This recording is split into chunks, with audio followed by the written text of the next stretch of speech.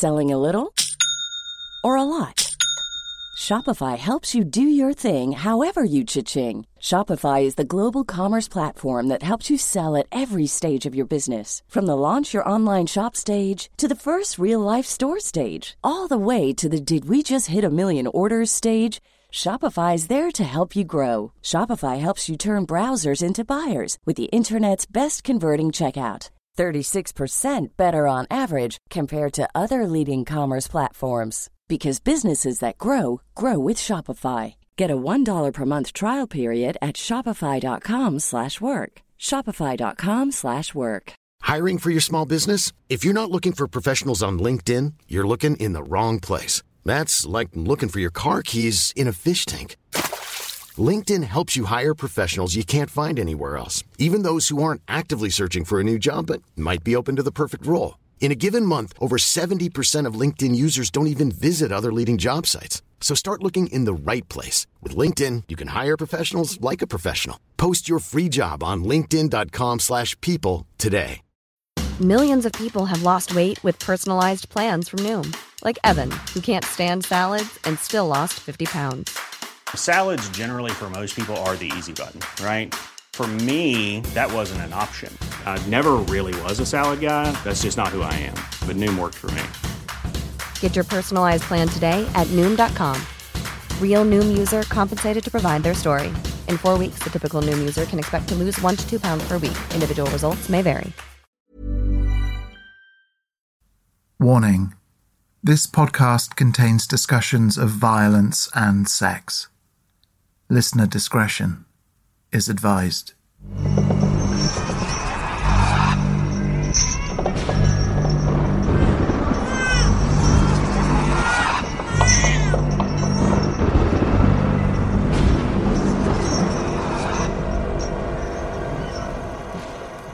Welcome back to Something Wicked, a bonus series from the Three Ravens podcast, all about historical monsters, maniacs, and murderers from across the world of folklore.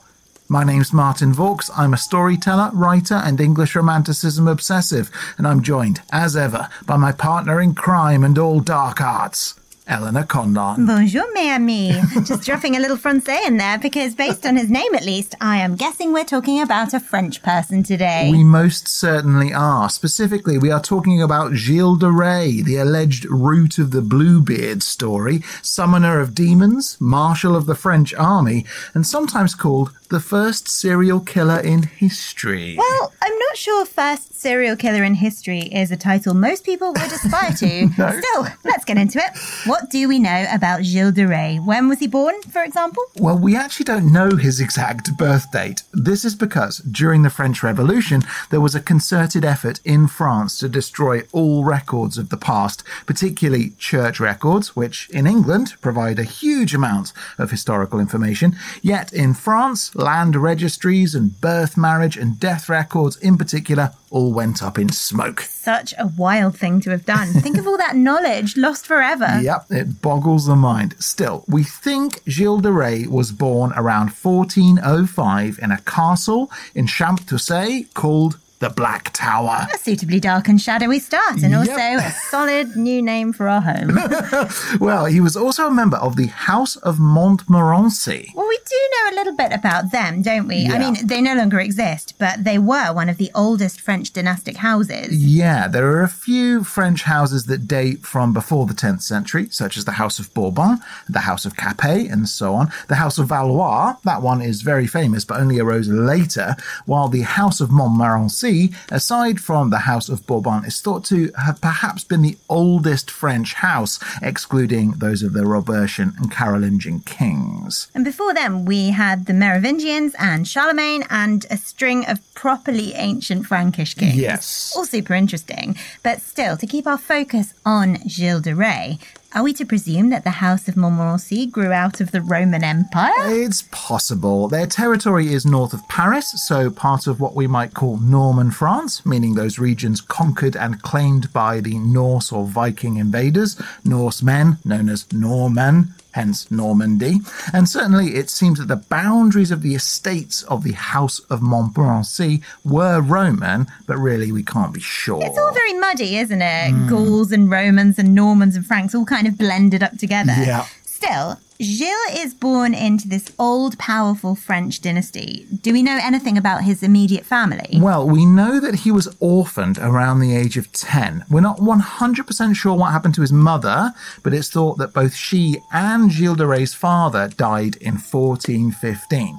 His father was said to have died in some sort of gruesome hunting accident. We're not certain about exactly what happened, but it's generally believed Gilles saw his father die in this horrific fashion.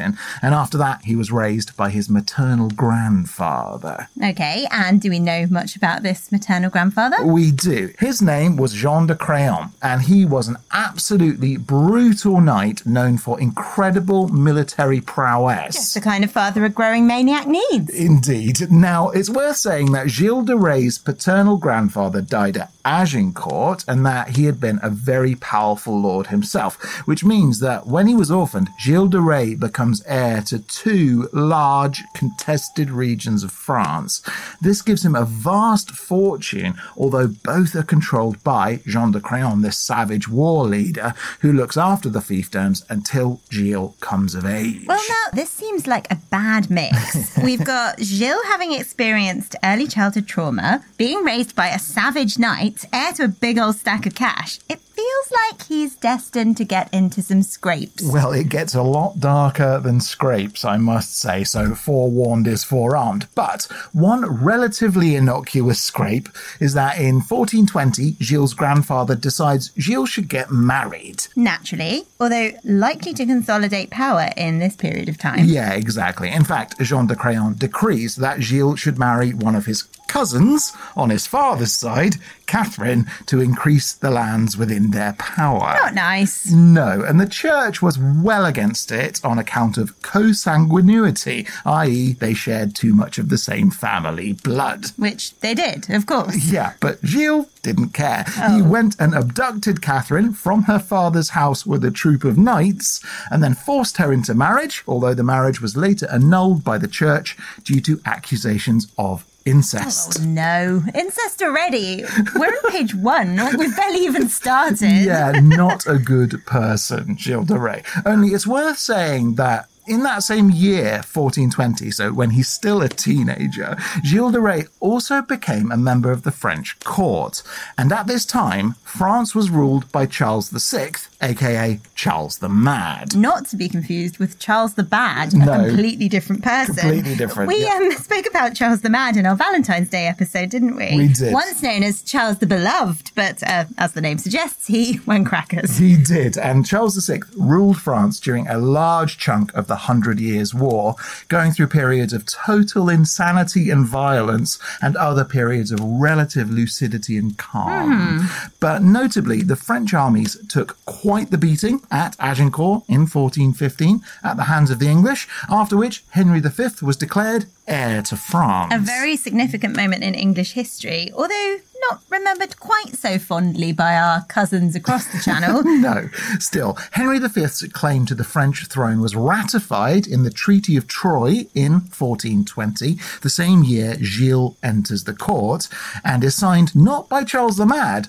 but by his wife. Yeah, if I remember rightly, she kind of ruled for him when he was a bit too mad, didn't she? Yeah, that's right. And many of the French houses were deeply unhappy with this, not least because there was a rival claimant to the French crown, Charles VI's son, also Charles. How helpful. Way to make things more confusing, France. Thanks. Well, to make things easier, Charles the Mad Son was also known as the Dauphin, and it's worth noting that these Charleses, neither of them were particularly fussed about Gilles' incest. Really? No, they did not care. And because this marriage made Gilles even richer, and they liked the look of Gilles' army, they reversed the church's ruling, so the incestuous cousin marriage was all back on. Great. Yeah.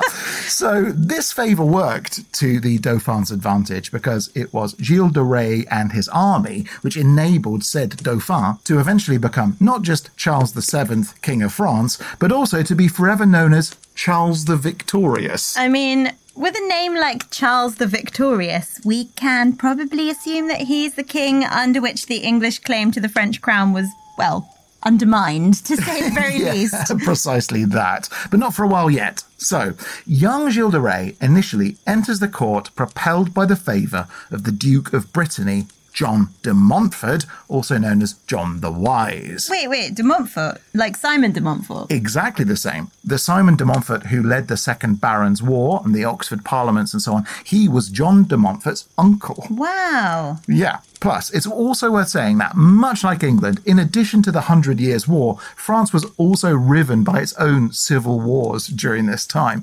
Brittany, which the de Montforts ruled, was a particularly contested region during the 14th century, and even into the 15th century, John V was constantly under threat from the House of Penthièvre. Being a noble was quite difficult in the 1400s, wasn't it? I mean, you might think it's all plain sailing and eating roast goose, but actually it was quite challenging. Yeah, unless you had a huge army and were ready to use it, most definitely. And so John de Montfort was kidnapped for a while, and his enemies kept moving him around between castles until his wife, Joan, led a series of sieges and rescue missions which the young Gilles de Rais took part in. Blimey. So first thing, well done to all these wives saving their husbands. More emphasis on that, please, authors of history books. Yes. But also, are we talking about a double war happening in France in this period? Yeah, double, if not triple war. Triple war? Well, between 1407 and 1435, there was also the Armagnac-Burgundian Civil War, which saw these two factions, the Armagnacs, representing the so-called ancient Frankish ways of doing things, life rooted in agriculture and traditional Catholicism. They were based in the south, and they feuded with the Burgundians, who were more minded to make alliances with the English and trade with Flanders and the Low Countries, particularly for wool and cloth. And this is how we ended up with the Avignon Papacy and ultimately the Western Schism. Oh, yes. Well, we were talking about Alice Kittler on last month's Something Wicked, weren't we? And the Avignon Papacy just seemed like this crazy period in history. Oh, most definitely. And just to remind everyone, you had a long sequence of popes in France and popes in Rome, so-called popes and anti-popes. Again, I refer people to the excellent podcast Pontifacts for more detail on the lives and doings of these various popes and anti-popes. But still, by the time Gilles de Rais entered the French court, having earned some martial prowess and experience, as well as patronage from John de Montfort, this schism had kind of closed.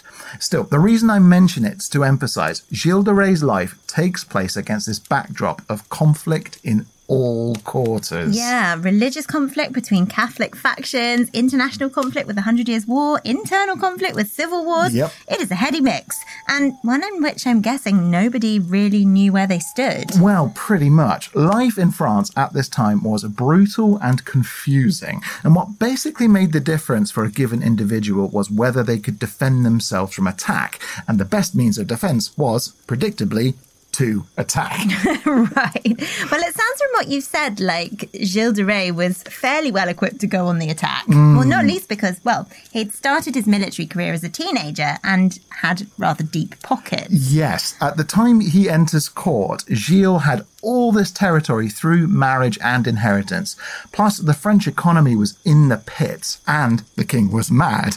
Then the Burgundian faction had conquered Paris, making an alliance with the English, so Henry V was the heir apparent. What a pickle. Yeah. Then, in 1422, the year Gilles' marriage to his cousin is ratified by the Dauphin, both Charles the Mad and Henry V died within months of one another. Uh-oh, succession crisis. Yep. Will it be Kendall?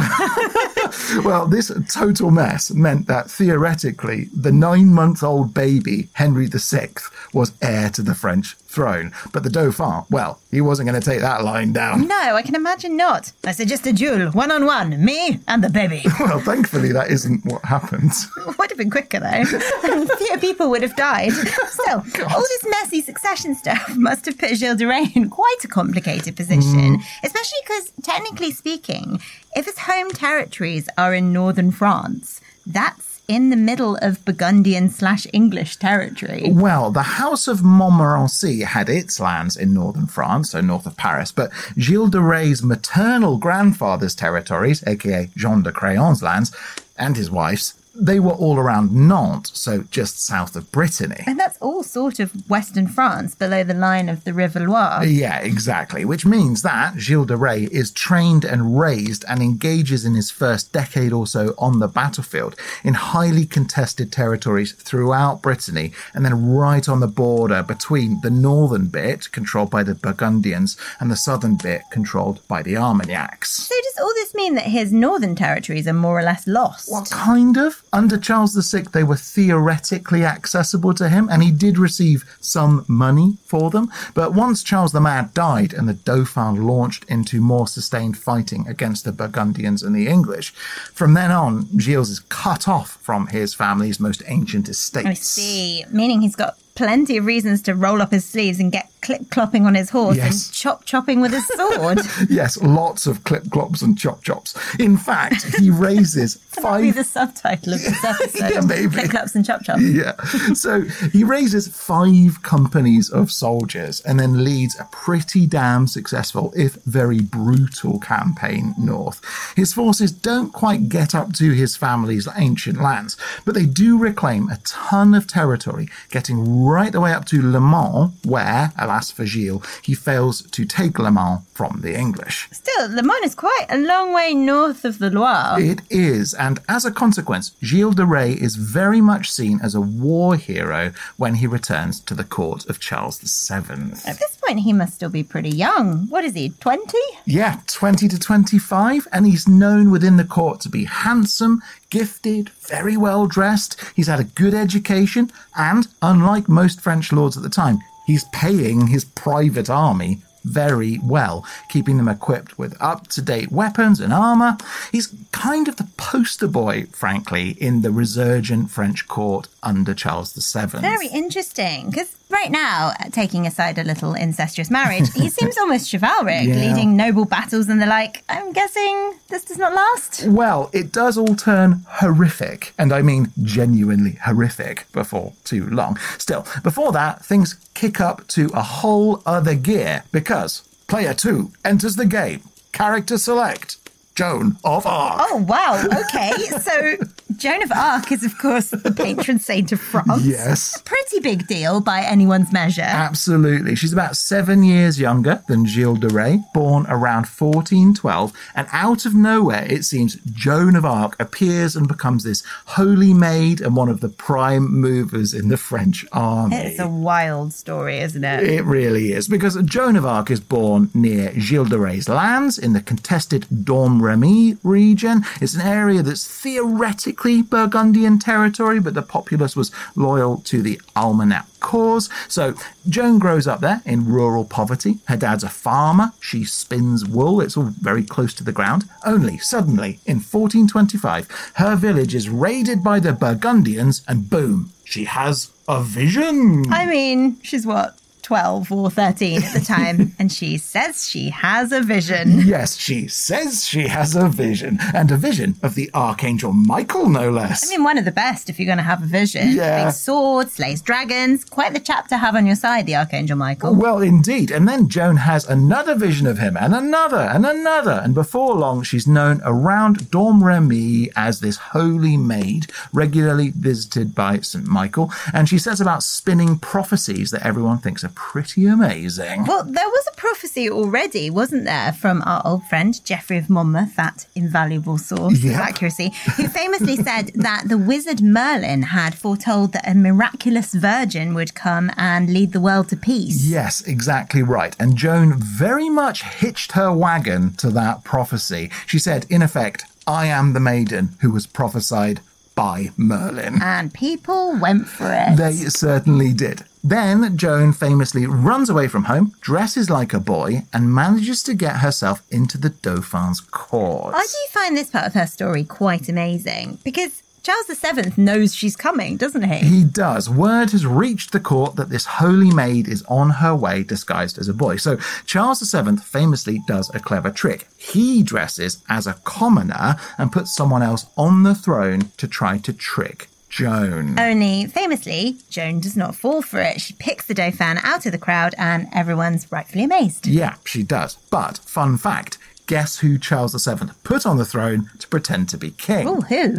His dark and shadowy murdering knight, the one and only Gilles de Rais. Whoa! Yep. So then begins this period where you kind of have the Dauphin elevating these two people, Gilles de Rais, his handsome, brutal, murderous Black Knight, and then Joan of Arc, his ethereal, mystical, virginal White Knight. And boy, do they have their work cut out for them, because the English are on the rampage. I bet they are. And I'm going to have to ask what the English are actually trying to do, because Yes. my knowledge of this entire episode in history is entirely based around Shakespeare's Henry VI Part 1. Sure. So, because, I mean, if I was in their shoes, the English, my priority would be killing the Dauphin. And do that, and frankly, you'd end the whole conversation, wouldn't you? Most definitely. So, in essence, if you can imagine, the Burgundian/English territories run all the way across northern France, along the River Loire, which sort of bisects France. Then the Armagnacs and Charles hold the territory on the other side of the river to the south, with one of the key cities bridging the Loire being Orléans. And so is the English strategy to take Orléans? It is. They marched south, biffed Orléans, and took that, then planned to proceed south to take Bourges, which is where the Dauphin had his court. Only the Dauphin now has his dream team of Gilles with his fancy battle-hardened army and Joan the Holy Maid. Yes. Light and dark working together. Enemies to lovers, a magical combination. I love it. Well, it is a magical combination, or so it seems. And we'll be back with details about how this light and dark tag team worked, as well as some genuinely horrific details of Gilles de Rais' latter-day crimes, from summoning demons to mass-scale child murder, right after this.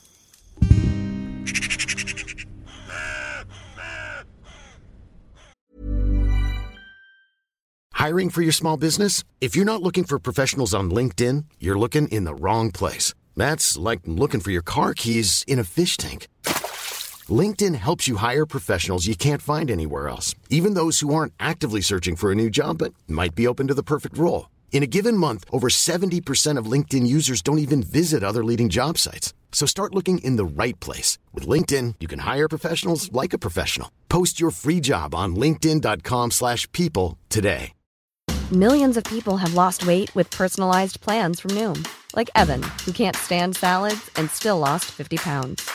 Salads generally for most people are the easy button, right? For me, that wasn't an option. I never really was a salad guy. That's just not who I am. But Noom worked for me. Get your personalized plan today at Noom.com. Real Noom user compensated to provide their story. In 4 weeks, the typical Noom user can expect to lose 1 to 2 pounds per week. Individual results may vary. Okay, Martin, that was a genuine cliffhanger. The English have claimed Orléans. France's fate hangs in the balance. But we've got Gilles de Rais, a charming nutcase with a private army, and Joan of Arc joining forces to reclaim the city. What happens next? Well, first off, the Dauphin was feeling a bit sweaty about Bourges being taken, so he legged it, moved the court to Chinon, and then, suddenly it seems he has God on his side, so he sends Joan and Gilles to capture Orléans. Blimey. And does Joan have any military experience at all? Absolutely none. She was a farmer's daughter. People don't think she could even read. And honestly, she was an absolute strategic liability.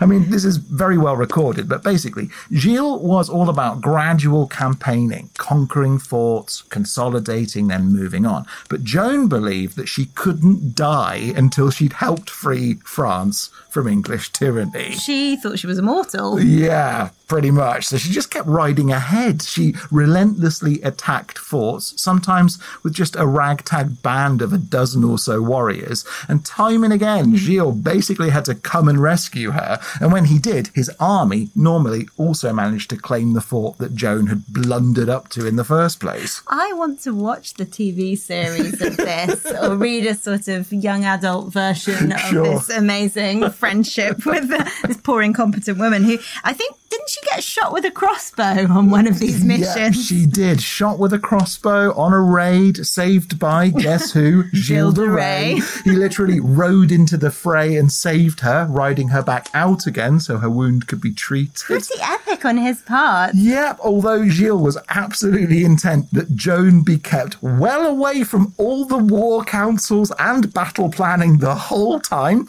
in spite of which people in the French countryside heard about Joan and these victories. So the army swelled and things started looking rather dicey for the English. I love the idea that Gilles de Rais is this hardened warrior leaning over a map, doing battle planning, and then he sort of just turns around and goes, "Oh no, where's Joan?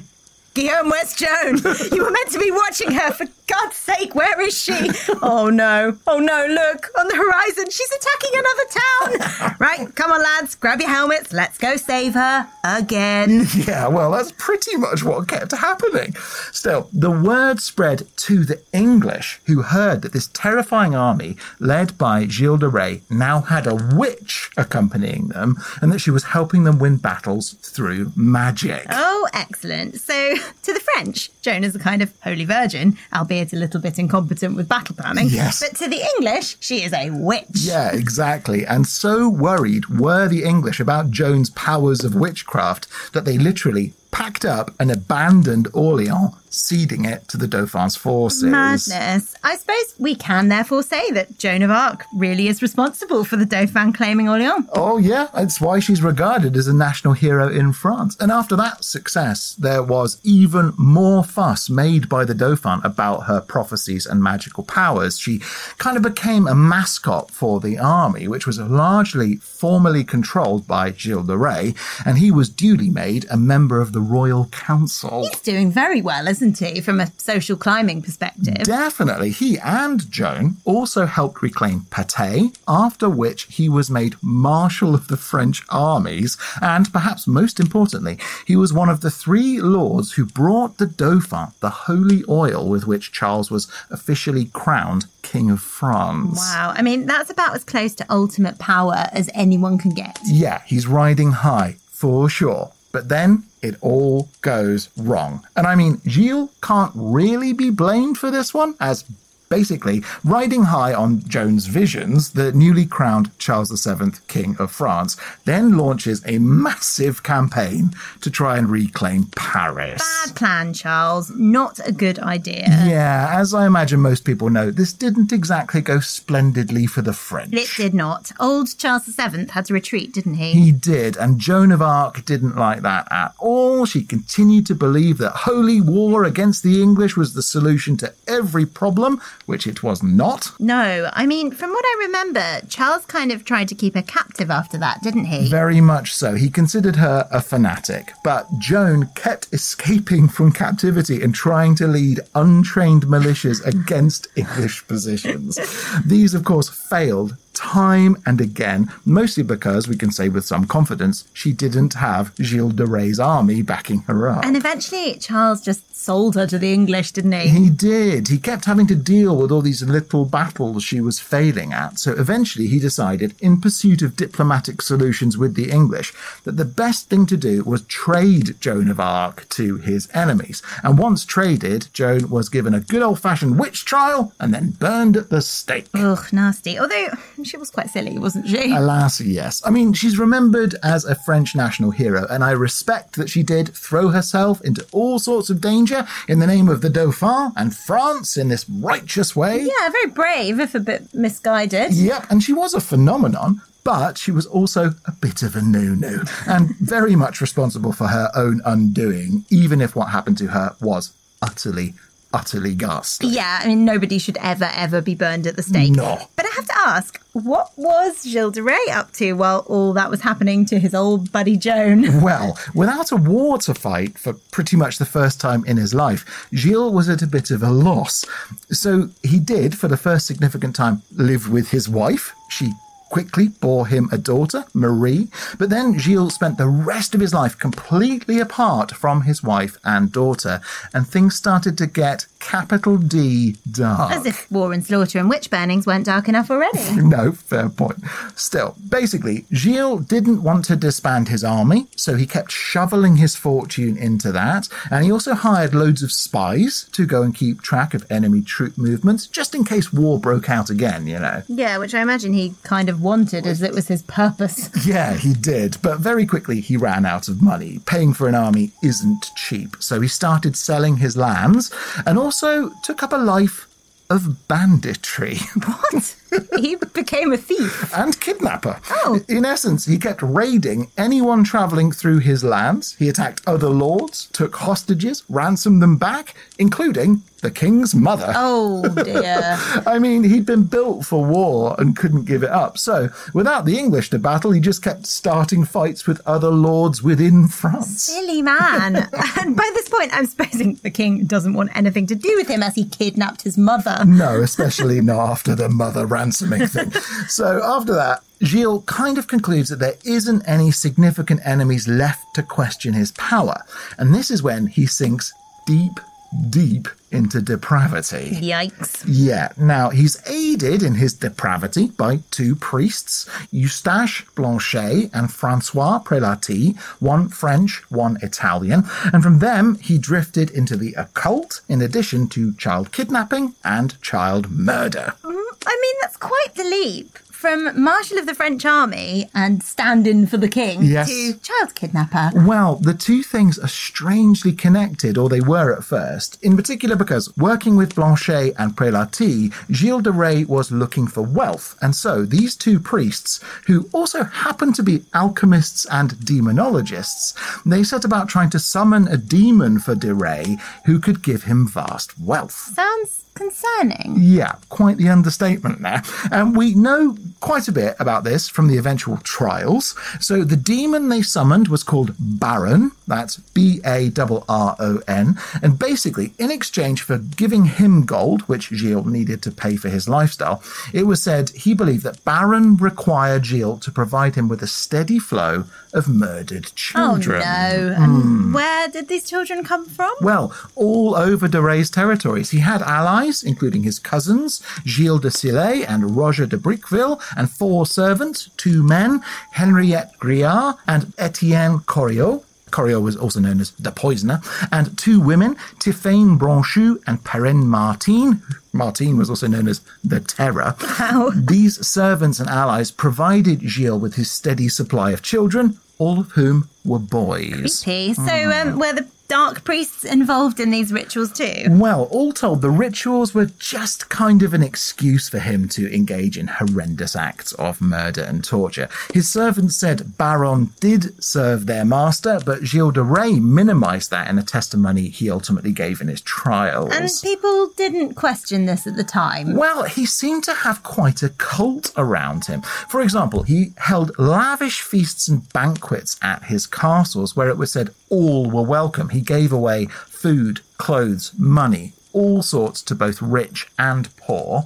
And he also founded a church, the Church of the Holy Innocents, dedicated to the Feast of the Innocents, which has a grim connection to his crimes. Well, Holy Innocents' Day is the feast dedicated to all the children who died in Herod's attempted cull of children, prompted by his search for Jesus. Indeed, and Gilles de Rais killed lots and lots of children. But he made this church incredibly lavish, stained glass, 50 staff, ornate vestments, a man he appointed bishop, plus special choir boy uniforms designed by Gilles de Rais himself. And I'm guessing these choir boys had a pretty horrid time at de Rais' hands? Yeah, it's well recorded that he was a serial child abuser, including of the choir boys at this lavish personal church, the Holy Innocents at Machecoul.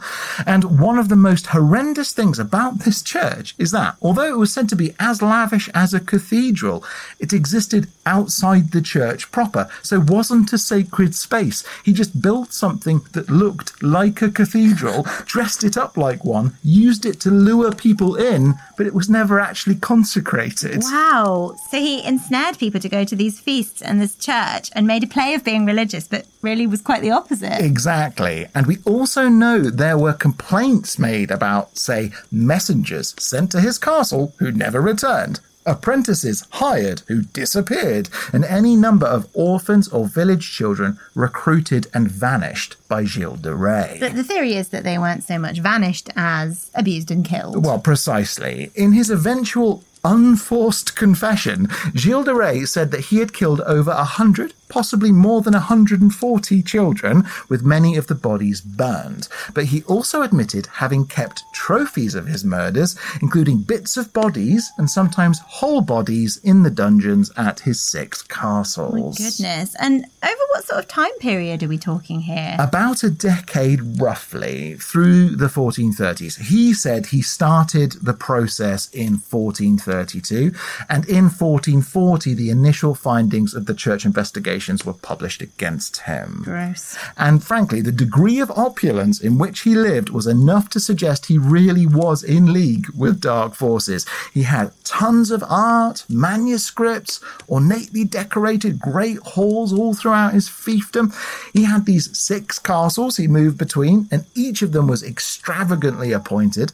And it was also said that he called on Baron, this demon, to help him predict what his enemies were up to.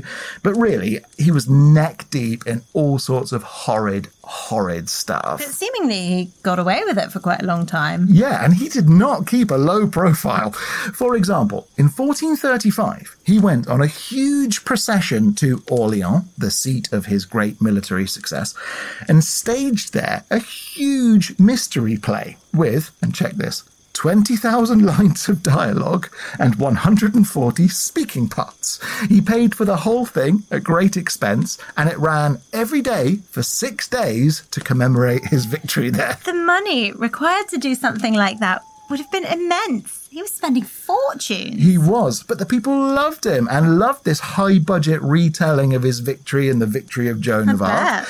And the whole event was said to have had a total cast of over 500 people, all costumed with new costumes for each performance.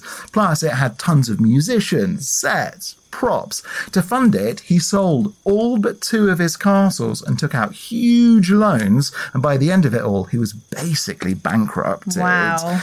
So after that, he doubles down on magic, inviting loads of different alchemists and summoners to his remaining castles. These wizards all variously turned out to be charlatans, meaning that, quite quickly, things started to slide downhill for old Gilles. Well, you say old Gilles, but he would probably still be just in his 30s, wouldn't he? Yep, he died only aged 35. Wow, same age as me. Yeah. Have I wasted my life? I mean, I've never staged a gigantic high-budget retelling of the victory of Joan of Arc. I'm really glad that you're also not a mass murderer. So, okay, aside from profligate spending, how did the wheels ultimately fall off the Gilles de Rais crazy train? Well, his undoing came when he took 60 knights and attacked a neighbouring lord who'd bought one of his castles from him to take it back. This lord sheltered in the church there, but Gilles de Rais didn't give a monkeys about ideas like sanctuary, so he attacked the church, struck the priest, and dragged the enemy lord outside before taking him hostage. And this triggered other lords to basically say, enough is enough. Yeah, but does he still have a full-on army at this time? Well, not a full-on army, really. I mean, theoretically, he had 200 men on retainer, but he didn't have the money to pay them anymore, so they just weren't around to defend him. So John V of Brittany, the same John de Montfort we encountered earlier, now an old man, he basically worked with allies, including the Bishop of Nantes, who opened secret investigations into Gilles de Rais, while at the same time time de Montfort worked with the king's armies to ambush de Rais at his castle at Machecoul. And then I'm guessing there was a trial. There was, and the church brought in a member of the Inquisition who was all ready to torture de Rais for a confession, but they didn't need to in the end. He readily admitted to having murdered, like I say, between 100 and 140 children, maybe more. He went into great detail about it, and his servants accounted for the disposal of over 40 children's bodies whose remains they specifically burned and moved out of castles before they were sold. Yeah, I can't imagine you'd want to sell a castle with a dungeon full of corpses. Can you imagine the Zoopla listing? Yeah, it would be tricky, wouldn't it? And also, de Rais confessed to acts of sodomy and heresy, such as the summoning of this demon, Baron. His servants, Henriette and Poitou, they likewise confessed, although it's worth adding that unlike his servants, de Rais managed to get some concessions for his execution from the church. Such as? Well, initially he was excommunicated, but because he confessed, the Bishop of Nantes let him back into the church. And although the three men, de Rais and his male servants, were all sentenced to be hanged and then burned, de Rais was allowed to be hanged and lightly burned before his body was offered a good old Christian burial in a nice clean patch of holy ground. So hold on, after all this, he still had a Christian burial? Yep, at Notre Dame de Carme, Pont-l'Abbé, where his body remains. Madness. And apparently, his execution was quite the grand affair. He was processed out by priests, spoke to the crowd from the gallows and warned them all against being tempted by the devil. He was then executed first, meaning Henriette and Poitou followed. When they were executed afterwards, hanged, sure, but then they were burned to ashes. That's horrendous. And again, so insane. How is it that the nobleman who's the guiltiest of guilty parties here gets a Christian burial while his servants didn't? Indeed. Especially as the details of what he did specifically to these children is also recorded, and it is absolutely awful. He went into quite a bit of detail in his confession, which was said to have been like a piece of theatre performed in front of the assembled lords. For example, he said he liked to hang his victims on an iron hook, then would torture them before unhooking them. Then he'd act nicely towards them, as if he was going to let them go.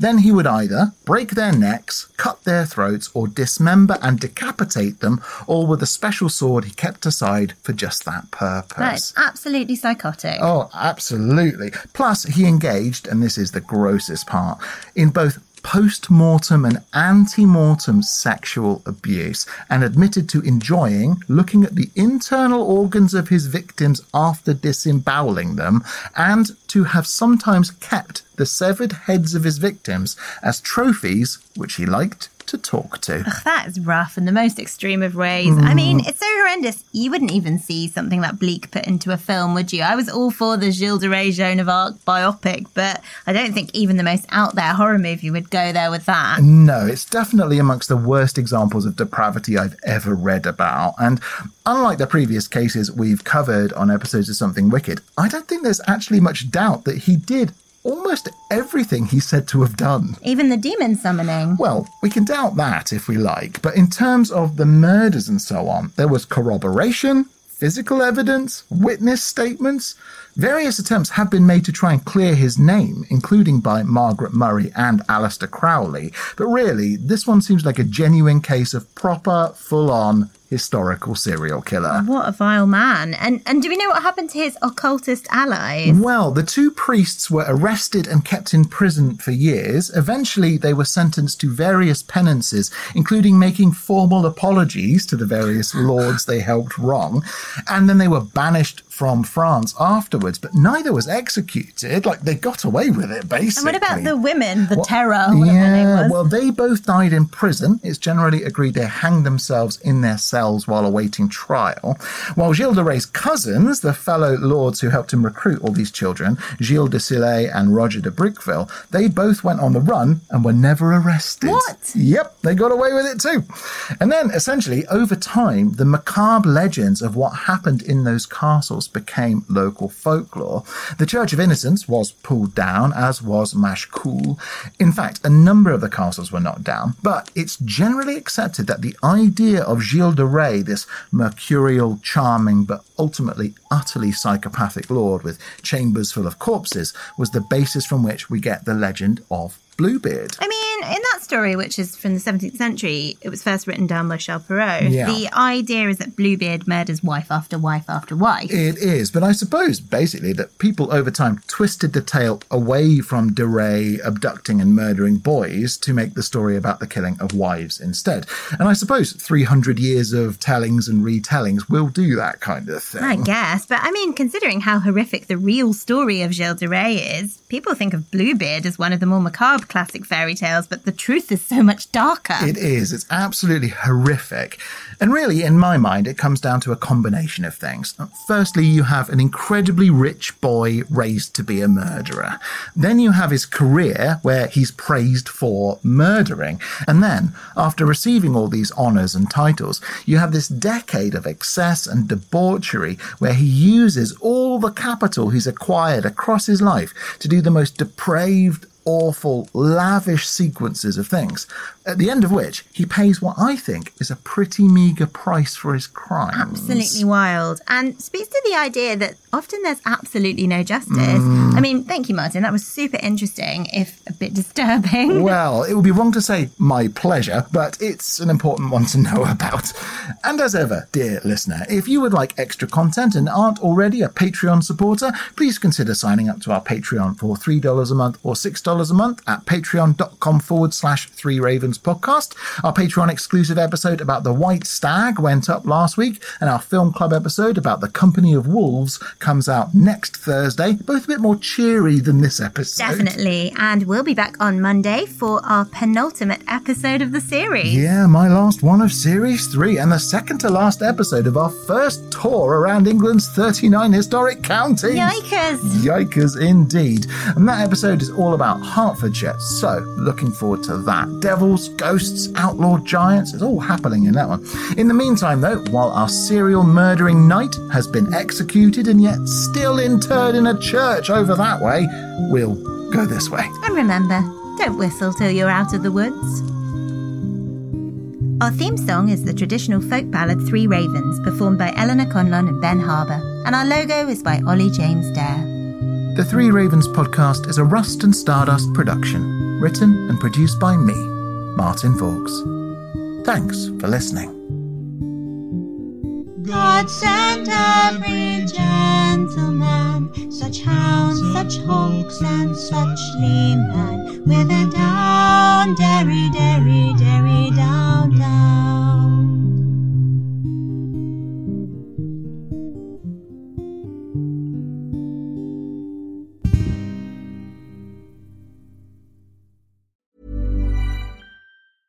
Selling a little or a lot? Shopify helps you do your thing however you cha-ching. Shopify is the global commerce platform that helps you sell at every stage of your business. From the launch your online shop stage to the first real life store stage, all the way to the did we just hit a million orders stage. Shopify is there to help you grow. Shopify helps you turn browsers into buyers with the internet's best converting checkout. 36% better on average compared to other leading commerce platforms. Because businesses that grow, grow with Shopify. Get a $1 per month trial period at shopify.com/work. Shopify.com/work. Even when we're on a budget, we still deserve nice things. Quince is a place to scoop up stunning high-end goods for 50 to 80% less than similar brands. They have buttery soft cashmere sweaters starting at $50, luxurious Italian leather bags, and so much more. Plus, Quince only works with factories that use safe, ethical, and responsible manufacturing. Get the high-end goods you'll love without the high price tag with Quince. Go to quince.com/style for free shipping and 365-day returns.